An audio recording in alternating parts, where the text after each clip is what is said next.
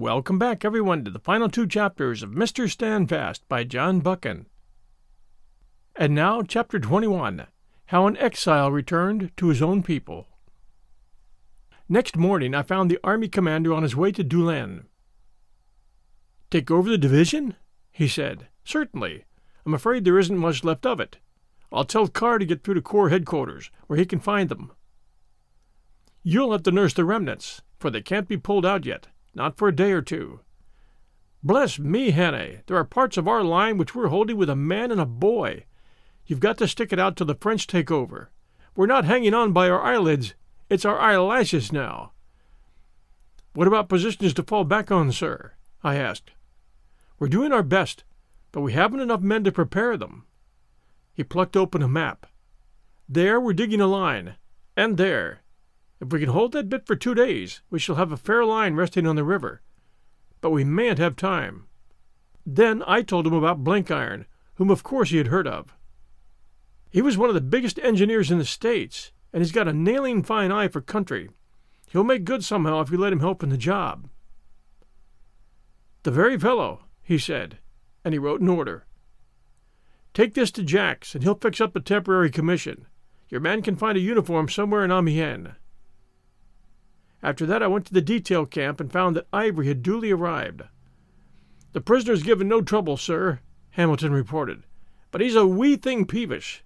They're saying that the Germans is getting on fine, and that I was telling him he should be proud of his kinfolk. But he wasn't very well pleased. 3 days had wrought a transformation in Ivory. That face, once so cool and capable, was now sharpened like a hunted beast's. His imagination was preying on him, and I could picture its torture. He, who had always been at the top directing the machine, was now only a cog in it. He had never in his life been anything but powerful. Now he was impotent. He was in a hard, unfamiliar world, in the grip of something which he feared and didn't understand, in the charge of men who were in no way amenable to his persuasiveness. It was like a proud and bullying manager suddenly forced to labor in a squad of navvies, and worse, for there was the gnawing physical fear of what was coming. He made an appeal to me. "Do the English torture their prisoners?" he asked. "You have beaten me. I own it, and I plead for mercy. I will go on my knees if you like. I'm not afraid of death. In my own way." "Few people are afraid of death, in their own way. Why do you degrade me? I am a gentleman." "Not as we define a gentleman," I said. His jaw dropped. "What are you going to do with me?" he quavered. "You have been a soldier," I said. "You are going to see a little fighting, first hand, from the ranks. There will be no brutality. You'll be armed if you want to defend yourself, and you will have the same chance of survival as the men around you. You may have heard that your countrymen are doing well. It is even possible that they may win the battle. What was your forecast to me? Amiens in 2 days? Abbeville in 3? Well, you are a little behind scheduled time, but still you are prospering. You told me that you were the chief architect of all this, and you are going to be given the chance of seeing it, perhaps of sharing in it, from the other side. Does it not appeal to your sense of justice?" He groaned and turned away. I had no more pity for him than I would have had for the black mamba that had killed my friend and was now caught to a cleft tree. Nor, oddly enough, had Wake. If we had shot Ivory outright at St. Anton, I am certain that Wake would have called us murderers. Now he was in complete agreement. His passionate hatred of war made him rejoice that a chief contriver of war should be made to share in its terrors. "He tried to talk me over this morning," Wake told me. "Claimed he was on my side and said the kind of thing I used to say last year. It made me rather ashamed of some of my past performances to hear that scoundrel imitating them. By the way, Hannay, what are you going to do with me?" "You're coming on my staff. You're a stout fellow, and I can't do without you." "Remember, I won't fight." "You won't be asked to. We're trying to stem the tide which wants to roll to the sea. You know how the Boche behaves in occupied country, and marries in Amiens." At that news he shut his lips. "Still," he began. "Still," I said, "I don't ask you to forfeit one of your blessed principles.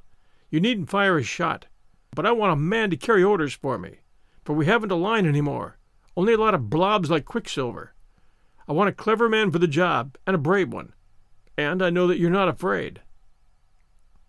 "No," he said. "I don't think I am. Much." "Well, I'm content." I started Blenkiron off in a car for the Corps headquarters, and in the afternoon took the road myself. I knew every inch of the country.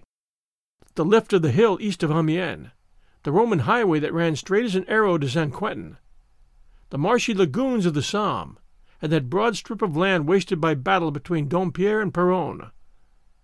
I had come to Amiens through it in January, for I had been up to the line before I left for Paris, and then it had been a peaceful place, with peasants tilling their fields, and new buildings going up on the old battlefield, and carpenters busy at cottage roofs, and scarcely a transport wagon on the road to remind one of war. Now the main route was choked like the Albert Road when the Somme battle first began. Troops going up and troops coming down, the latter in the last stage of weariness. A ceaseless traffic of ambulances one way and ammunition wagons the other. Busy staff cars trying to worm a way through the mass, strings of gun horses, oddments of cavalry, and here and there blue French uniforms. All that I'd seen before, but one thing was new to me. Little country carts with sad-faced women and mystified children in them, and piles of household plenishing, were creeping westward, or stood waiting at village doors. Beside these tramped old men and boys, mostly in their Sunday best, as if they were going to church. I had never seen the sight before, for I had never seen the British army falling back. The dam which held up the waters had broken, and the dwellers in the valley were trying to save their pitiful little treasures. And over everything, horse and man, cart and wheelbarrow, road and tillage, lay the white March dust. The sky was as blue as June. Small birds were busy in the copses, and in the corners of abandoned gardens I had a glimpse of the first violets. Presently, as we topped a rise, we came within full noise of the guns. That, too, was new to me, for it was no ordinary bombardment. There was a special quality in the sound, something ragged, straggling, intermittent, which I'd never heard before. It was the sign of open warfare and a moving battle. At Péronne, from which the newly returned inhabitants had a second time fled, the battle seemed to be at the doors. There I had news of my division. It was farther south toward St. Christ. We groped our way among bad roads to where its headquarters were believed to be, while the voice of the guns grew louder. They turned out to be those of another division, which was busy getting ready to cross the river. Then the dark fell, and while airplanes flew west into the sunset, there was a redder sunset in the east, where the unceasing flashes of gunfire were pale against the angry glow of the burning dumps. The sight of the bonnet badge of a Scots Fusilier made me halt, and the man turned out to belong to my division. Half an hour later I was taking over from the much-relieved Masterton in the ruins of what had once been a sugar beet factory. There, to my surprise, I found Lefroy. The Boche had held him prisoner for precisely 8 hours. During that time he had been so interested in watching the way the enemy handled an attack that he had forgotten the miseries of his position. He described with blasphemous admiration the endless wheel by which supplies and reserve troops move up, the silence, the smoothness, the perfect discipline. Then he had realized that he was a captive and unwounded, and had gone mad. Being a heavyweight boxer of note, he set his 2 guards spinning into a ditch, dodged the ensuing shots, and found shelter in the lee of a blazing ammunition dump where his pursuers hesitated to follow. Then he had spent an anxious hour trying to get through an outpost line, which he thought was Boche. Only by overhearing an exchange of oaths in the accents of Dundee did he realize that it was our own. It was a comfort to have Lefroy back, for he was both stout-hearted and resourceful. But I found that I had a division only on paper. It was about the strength of a brigade, the brigade's battalions, and the battalion's companies. This is not the place to write the story of the week that followed. I could not write it even if I wanted to, for I don't know it. There was a plan somewhere, which you will find in the history books, but with me it was blank chaos. Orders came, but long before they arrived the situation had changed, and I could no more obey them than fly to the moon. Often I had lost touch with the divisions on both flanks. Intelligence arrived erratically out of the void, and for the most part we worried along without it. I heard we were under the French. First was said to be Foch, then Fayol, whom I had met in Paris. But the higher command had seemed a million miles away, and we were left to use our mother wits. My problem was to give ground as slowly as possible, and at the same time not to delay too long, for retreat we must, with the Boche sending in brand new divisions each morning.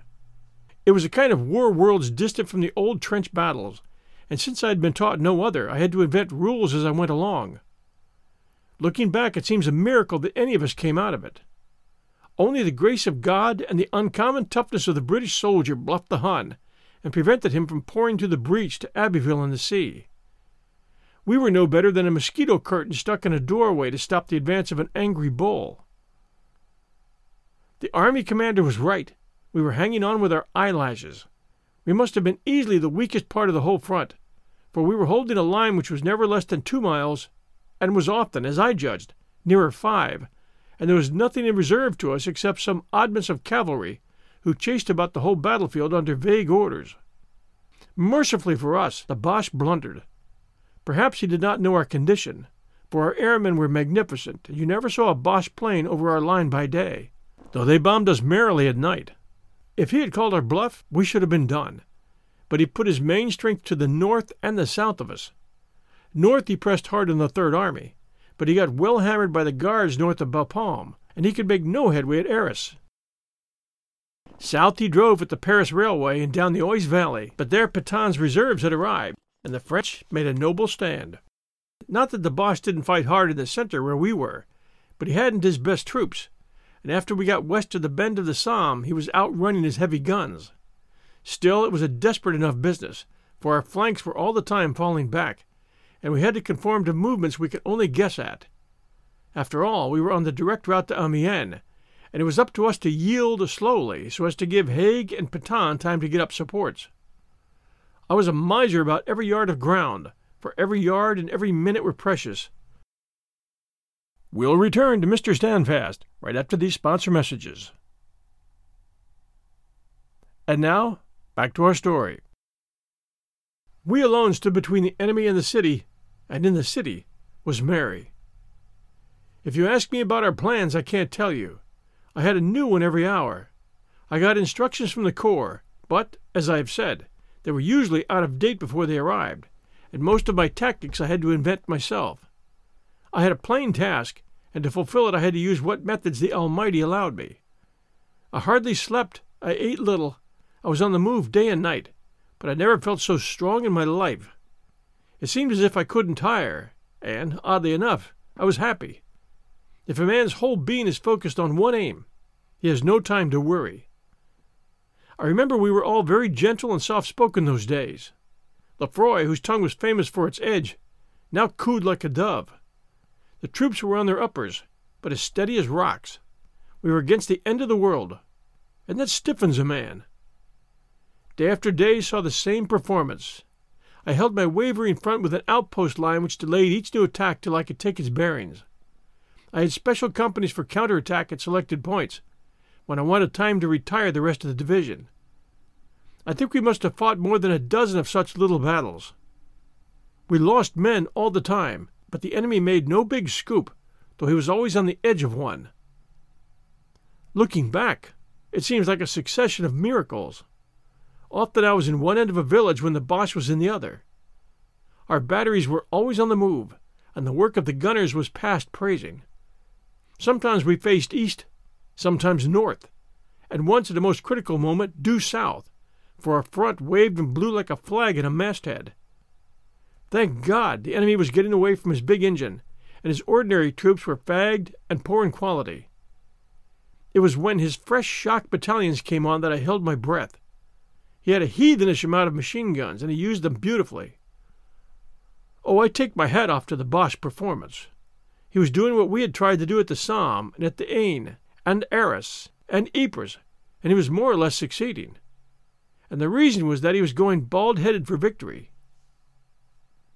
The men, as I have said, were wonderfully steady and patient under the fiercest trial that soldiers can endure.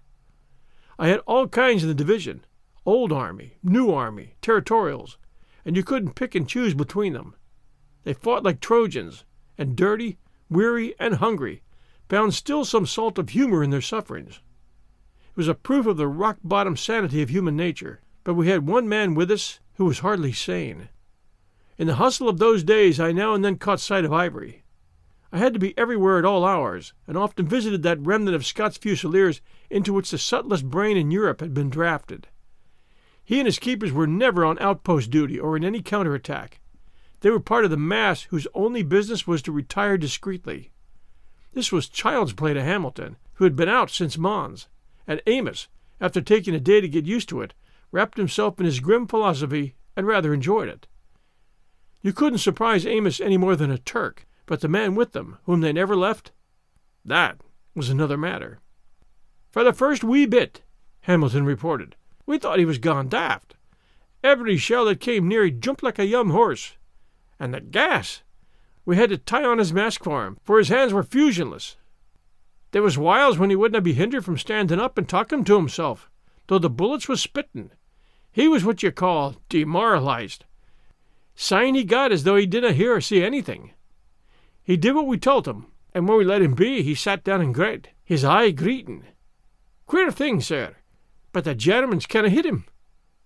I'm shaking bullets out of me clothes, and I got a hold of me shoulder, and Andra took a bash on his tin that would have felled anybody that had not a head like a stout. But, sir, the prisoner talks no scathe. Our boys are feared of him. There's an Irishman says to me that he had the evil eye, and you can see for yourself that he's not sane. I saw that Ivory's skin had become like parchment, and that his eyes were glassy. I don't think he recognized me. Does he take his meals? I asked. He does not eat muckle, but he has an unco thirst. You cannot keep him off the men's water bottles. Ivory was learning very fast the meaning of that war he had so confidently played with. I believe I'm a merciful man, but as I looked at him I felt no vestige of pity. He was seeing the weird he had prepared for others. I thought of Scudder, of the 1,000 friends I had lost, of the great seas of blood and the mountains of sorrow this man and his like had made for the world. Out of the corner of my eye I could see the long ridges above Combos and Longueval, which the salt of the earth had fallen to win, and which were again under the hoof of the Boche. I thought of the distracted city behind us and what it meant to me, and the pitifully weak screen which was all its defense. I thought of the foul deeds which had made the German name distinct by land and sea, foulness of which he was the arch-begetter. And then I was amazed at our forbearance. He would go mad, and madness for him was more decent than sanity. I had another man who wasn't what you might call normal, and that was Wake. He was the opposite of shell-shocked, if you understand me. He had never been properly under fire before, but he didn't give a straw for it. I had known the same thing with other men, and they generally ended by crumpling up, for it isn't natural that 5 or 6 feet of human flesh shouldn't be afraid of what can torture and destroy it. The natural thing is to be always a little scared, like me, but by an effort of the will and attention to work to contrive to forget it. But Wake apparently never gave it a thought. He wasn't foolhardy, only indifferent. He used to go about with a smile on his face, a smile of contentment. Even the horrors, and we had plenty of them, didn't affect him. His eyes, which used to be hot, had now a curious open innocence like Peter's. I would have been happier had he been a little rattled. One night, after we had had a bad day of anxiety, I talked to him as we smoked in what had once been a French dugout. He was an extra right arm to me, and I told him so. "This must be a queer experience for you," I said. "Yes," he replied. "It is very wonderful. I did not think a man could go through it and keep his reason. But I know many things I did not know before. I know that the soul can be reborn without leaving the body." I stared at him, and he went on without looking at me. "You're not a classical scholar, Henne?" There was a strange cult in the ancient world, the worship of Magna Mater, the Great Mother. To enter into her mysteries, the votary passed through a bath of blood. I think I'm passing through that bath. I think that, like the initiate, I shall be renitus in aeternum, reborn into the eternal. I advised him to have a drink, for that talk frightened me. It looked as if he were becoming what the Scots call fey. Lefroy noticed the same thing and was always speaking about it. He was as brave as a bull himself, and with very much the same kind of courage, but Wake's gallantry perturbed him. "I can't make the chap out," he told me. He behaves as if his mind was too full of better things to give a damn for the Boche guns. He doesn't take foolish risks. I don't mean that, but he behaves as if risks didn't signify. It's positively eerie to see him making notes with a steady hand when shells are dropping like hailstones, and we're all thinking every minute's our last. You got to be careful with him, sir. He's a long sight too valuable for us to spare. Lefroy was right about that, for I don't know what I should have done without him. The worst part of our job was to keep touch with our flanks, and that was what I used Wake for. He covered country like a moss trooper, sometimes on a rusty bicycle, oftener on foot, and you couldn't tire him. I wonder what other divisions thought of the grimy private who was our chief means of communication. He knew nothing of military affairs before, but he got the hang of this rough-and-tumble fighting as if he had been born for it. He never fired a shot. He carried no arms. The only weapons he used were his brains, and they were the best conceivable. I never met a staff officer who was so quick at getting a point or at sizing up a situation. He had put his back into the business, and first-class talent is not common anywhere. One day a GSO from a neighboring division came to see me. "Where on earth did you pick up that man Wake?" he asked. "He's a conscientious objector and a non-combatant," I said. "Then I wish to heaven we had a few more of those COs in this show. He's the only fellow who seems to know anything about this blessed battle. My general's sending you a chit about him." "No need," I said, laughing. "I know his value. He's an old friend of mine." I used Wake as my link with Corps headquarters, and especially with Blenkiron. For about the 6th day of the show I was beginning to get rather desperate. This kind of thing couldn't go on forever. We were miles back now, behind the old line of 17, and as we rested one flank on the river, the immediate situation was a little easier.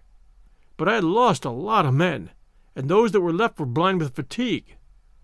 The big bulges of the enemy to north and south had added to the length of the total front, and I found I had to fan out my thin ranks. The Boche was still pressing on, though his impetus was slacker.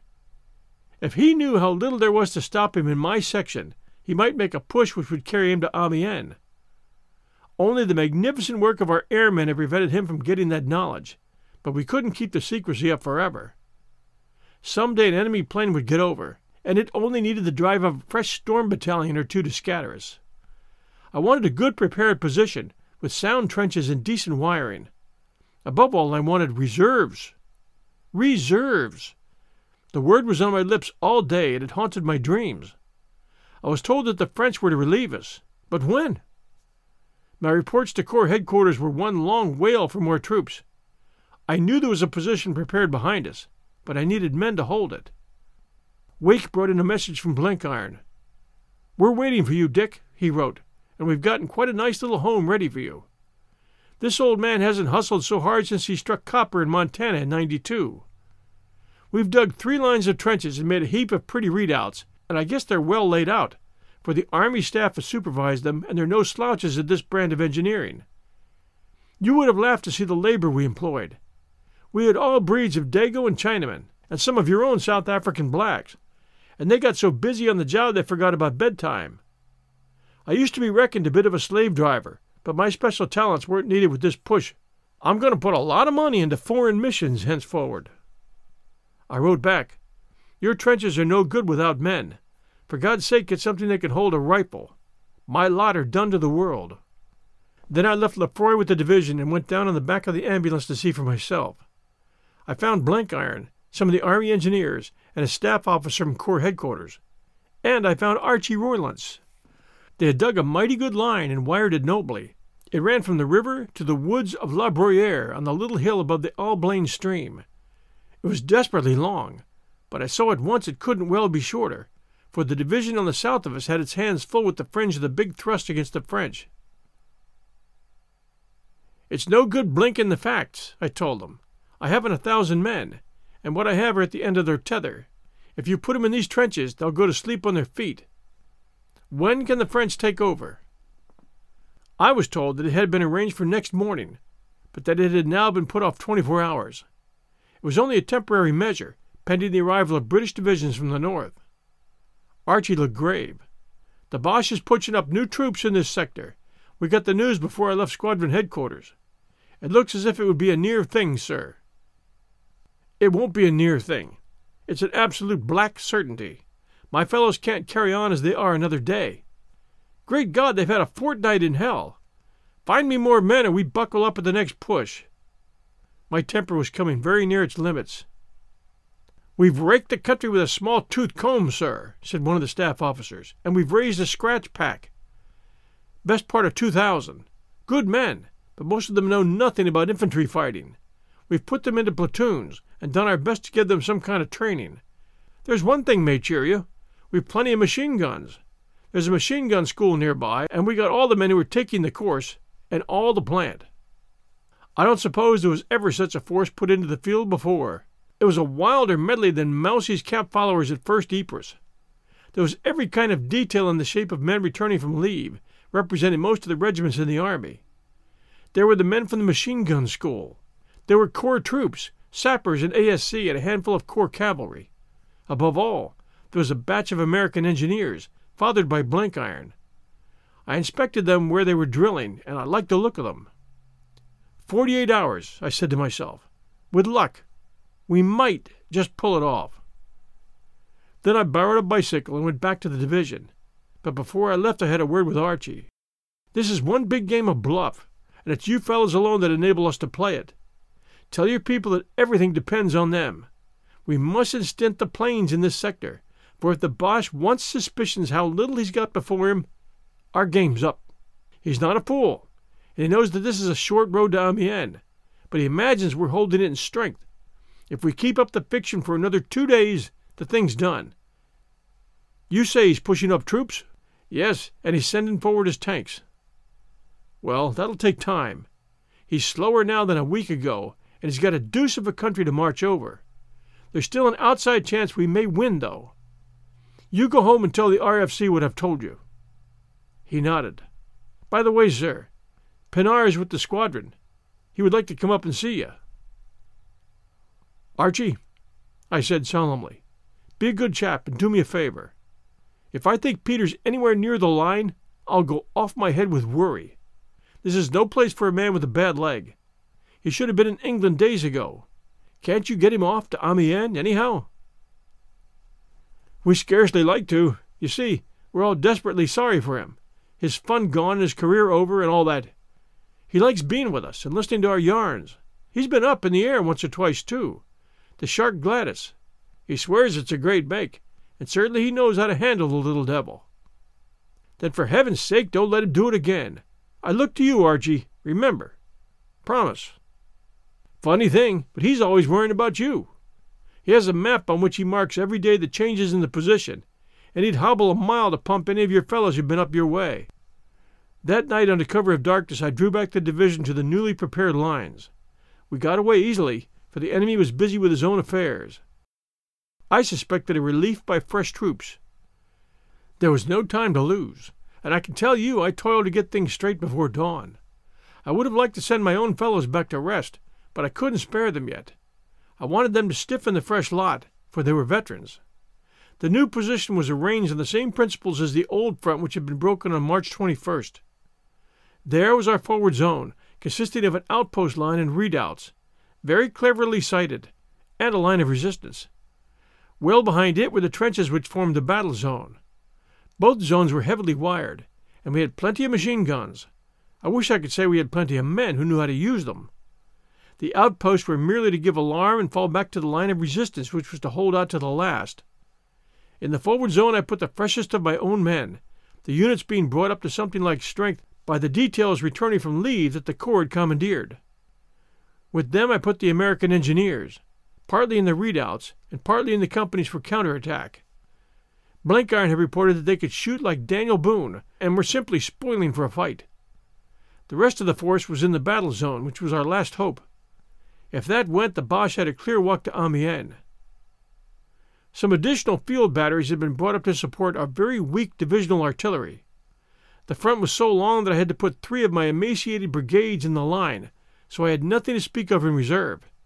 God almighty, dangerous gamble. We had found shelter just in time. At 6:30 next day, for a change, it was a clear morning with clouds beginning to bank up from the west. The Boche let us know he was alive. He gave us a good drenching with gas shells, which didn't do much harm, and then messed up our forward zone with his trench mortars. At 7:20 his men began to come on, first little bunches with machine guns, and then the infantry in waves. It was clear that they were fresh troops, and we learned afterwards from prisoners that they were Bavarians, 6th or 7th, I forget which, but the division that hung us up at Monchy. At the same time there was the sound of a tremendous bombardment across the river. It looked as if the main battle had swung from Albert and Montdidier to a direct push for Amiens. I've often tried to write down the events of that day. I tried it in my report to the Corps. I tried it in my own diary. I tried it because Mary wanted it. But I've never been able to make any story that hung together. Perhaps I was too tired for my mind to retain clear impressions, though at the time I was not conscious of special fatigue. More likely it is because the fight itself was so confused, for nothing happened according to the books, and the orderly soul of the Boche must have been scarified. At first it went as I expected.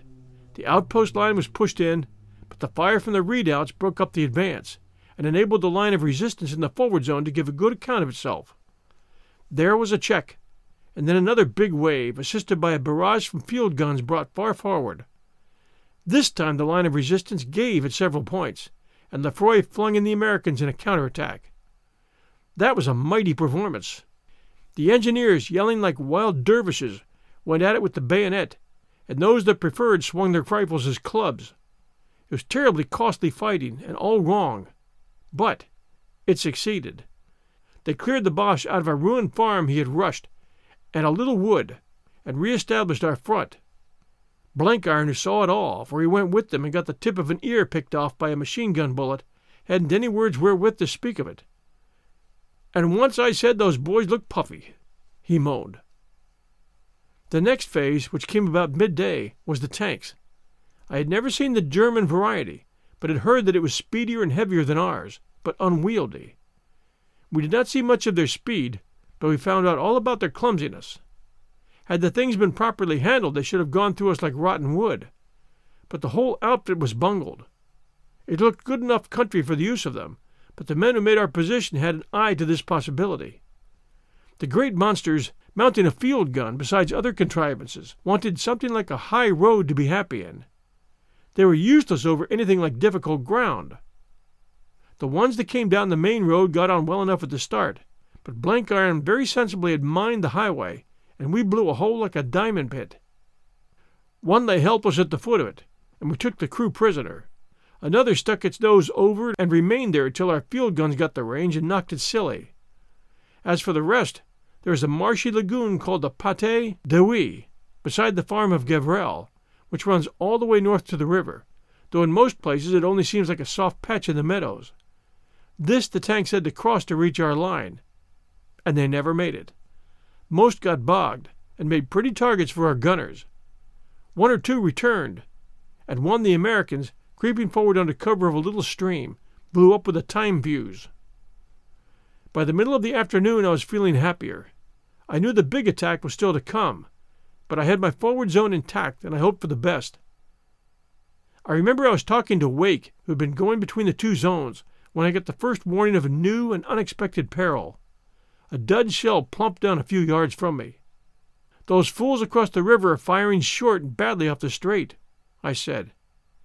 Wake examined the shell that had just landed. "No, it's a German one," he said. Then came others, and there could be no mistake about the direction, followed by a burst of machine-gun fire from the same quarter. We ran in cover to a point from which we could see the north bank of the river, and I got my glass on it. There was a lift of land from behind which the fire was coming. We looked at each other, and the same conviction stood in both faces. The Boche had pushed down the northern bank, and we were no longer in line with our neighbors. The enemy was in a situation to catch us with his fire on our flank and left rear. We couldn't retire to conform, for to retire meant giving up our prepared position. It was the last straw to our anxieties, and for a moment I was at the end of my wits. I turned to Wake, and his calm eyes pulled me together. "If they can't retake that ground, we're fairly carted," I said. "We are. Therefore, they must retake it," he answered. I must get on to Mitchinson, but as I spoke I realized the futility of a telephone message to a man who was pretty hard up against it himself. Only an urgent appeal could effect anything. I must go myself. No, that was impossible. I must send Lefroy, but he couldn't be spared, and all my staff officers were up to their necks in the battle. Besides, none of them knew the position as I knew it, and how to get there. It was a long way round by the bridge at Loisy. Suddenly I was aware of Wake's voice.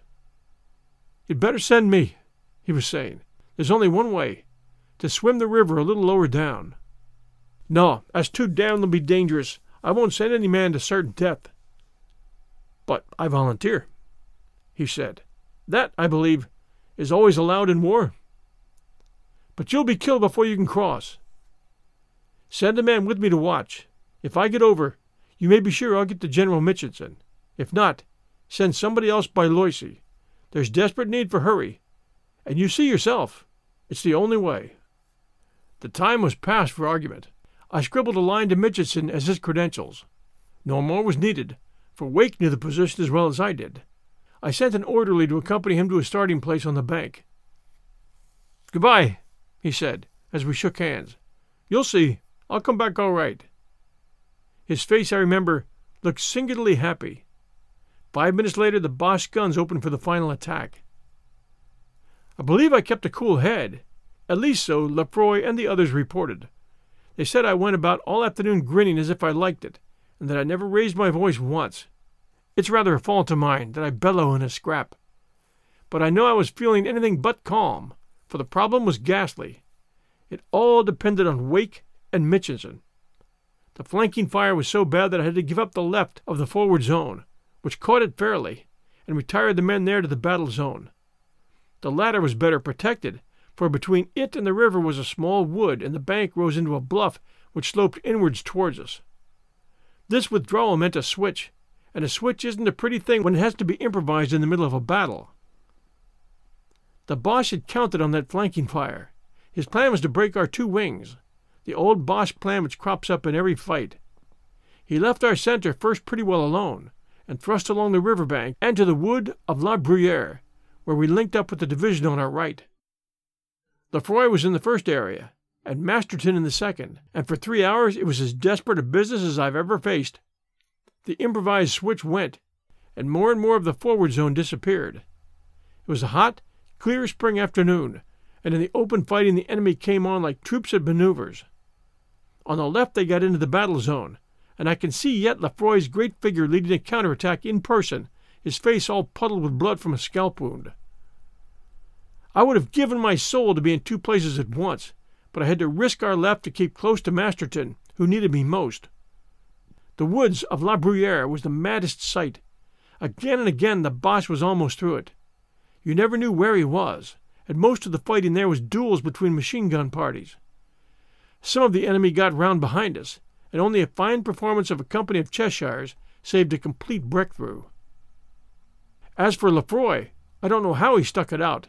He doesn't know himself, for he was galled all the time by that accursed flanking fire. I got a note about 4:30 saying that Wake had crossed the river, but it was some weary hours after that before the fire slackened. I tore back and forward between my wings, and every time I went north I expected to find that Lefroy had broken. But by some miracle he held. The Boche were in his battle zone time and again, but he always flung them out. I have a recollection of Blenkiron, stark mad, encouraging his Americans with strange tongues. Once as I passed him I saw that he had his left arm tied up. His blackened face grinned at me. "This bit of landscape's mighty unsafe for democracy," he croaked. "For the love of Mike, get your guns onto those devils across that river. They're plaguing my boys too bad." It was about 7 o'clock, I think, when the flanking fire slacked off, but it was not because of our divisional guns. There was a short and very furious burst of artillery fire on the north bank, and I knew it was British.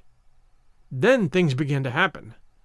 One of our planes, they had been marvels all day, swinging down like hawks for machine-gun bouts with the Boche infantry, reported that Mitchinson was attacking hard and getting on well.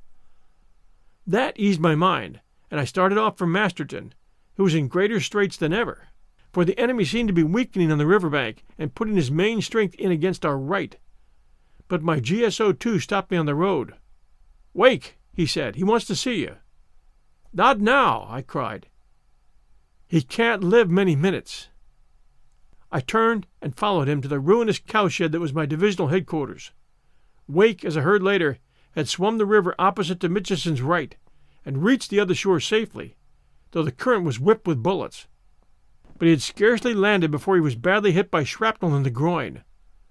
Walking at first with support and then carried on a stretcher, he managed to struggle on to the divisional headquarters, where he gave my message and explained the situation.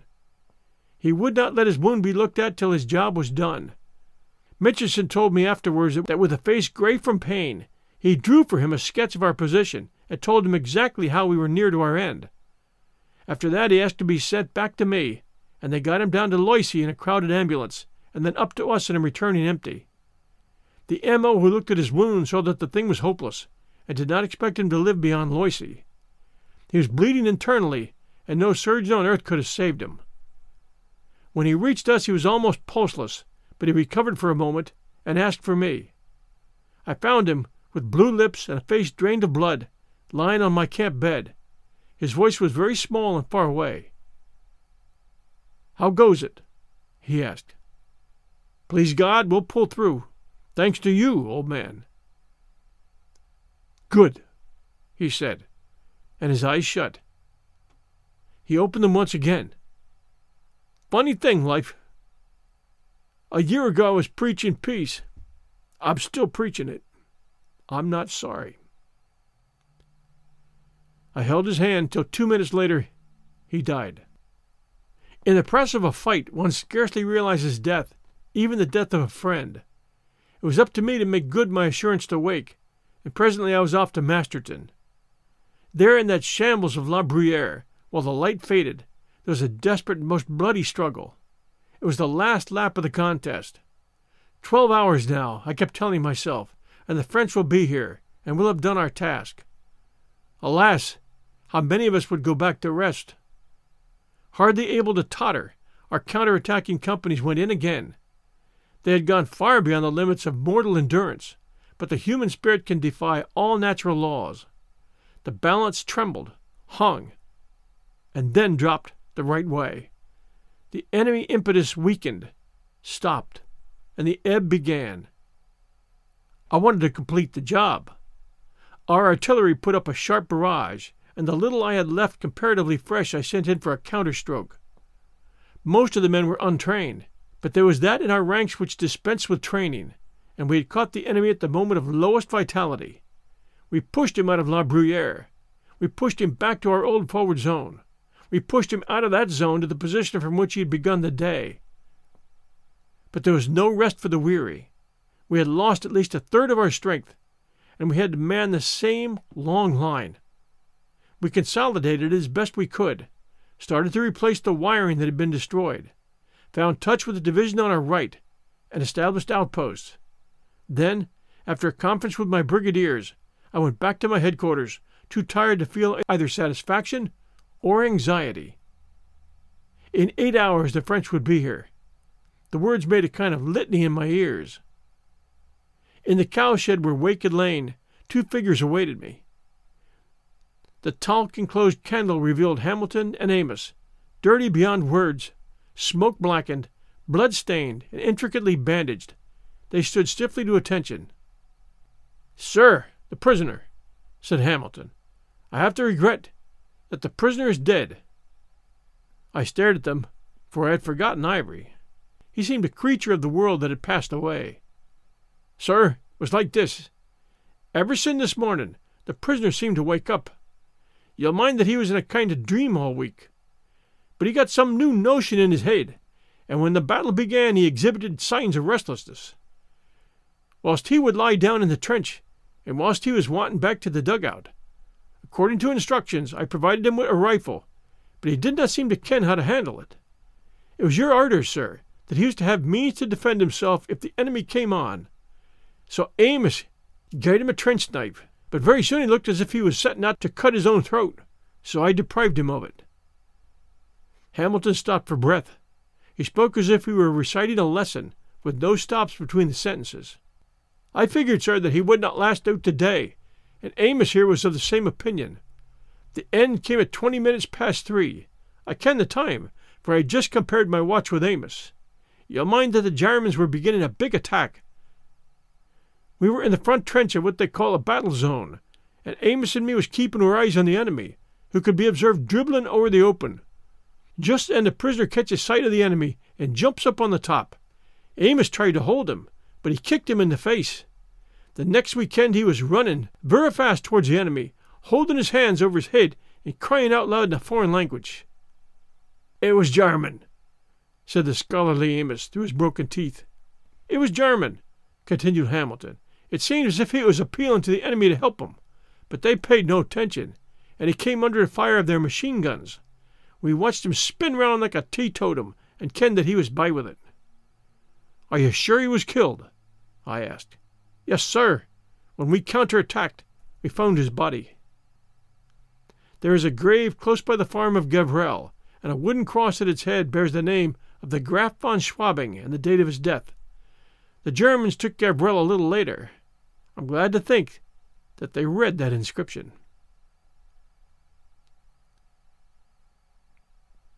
We'll return next week Sunday with the conclusion and Chapter 22, The Summons Comes for Mr. Standfast. If you enjoy our story, everyone, please do send us a review, especially you Apple listeners, for 1001 Stories for the Road. We would appreciate that very much, and it helps new listeners find us. Until next week Sunday night, everyone, stay safe, and we'll be back soon.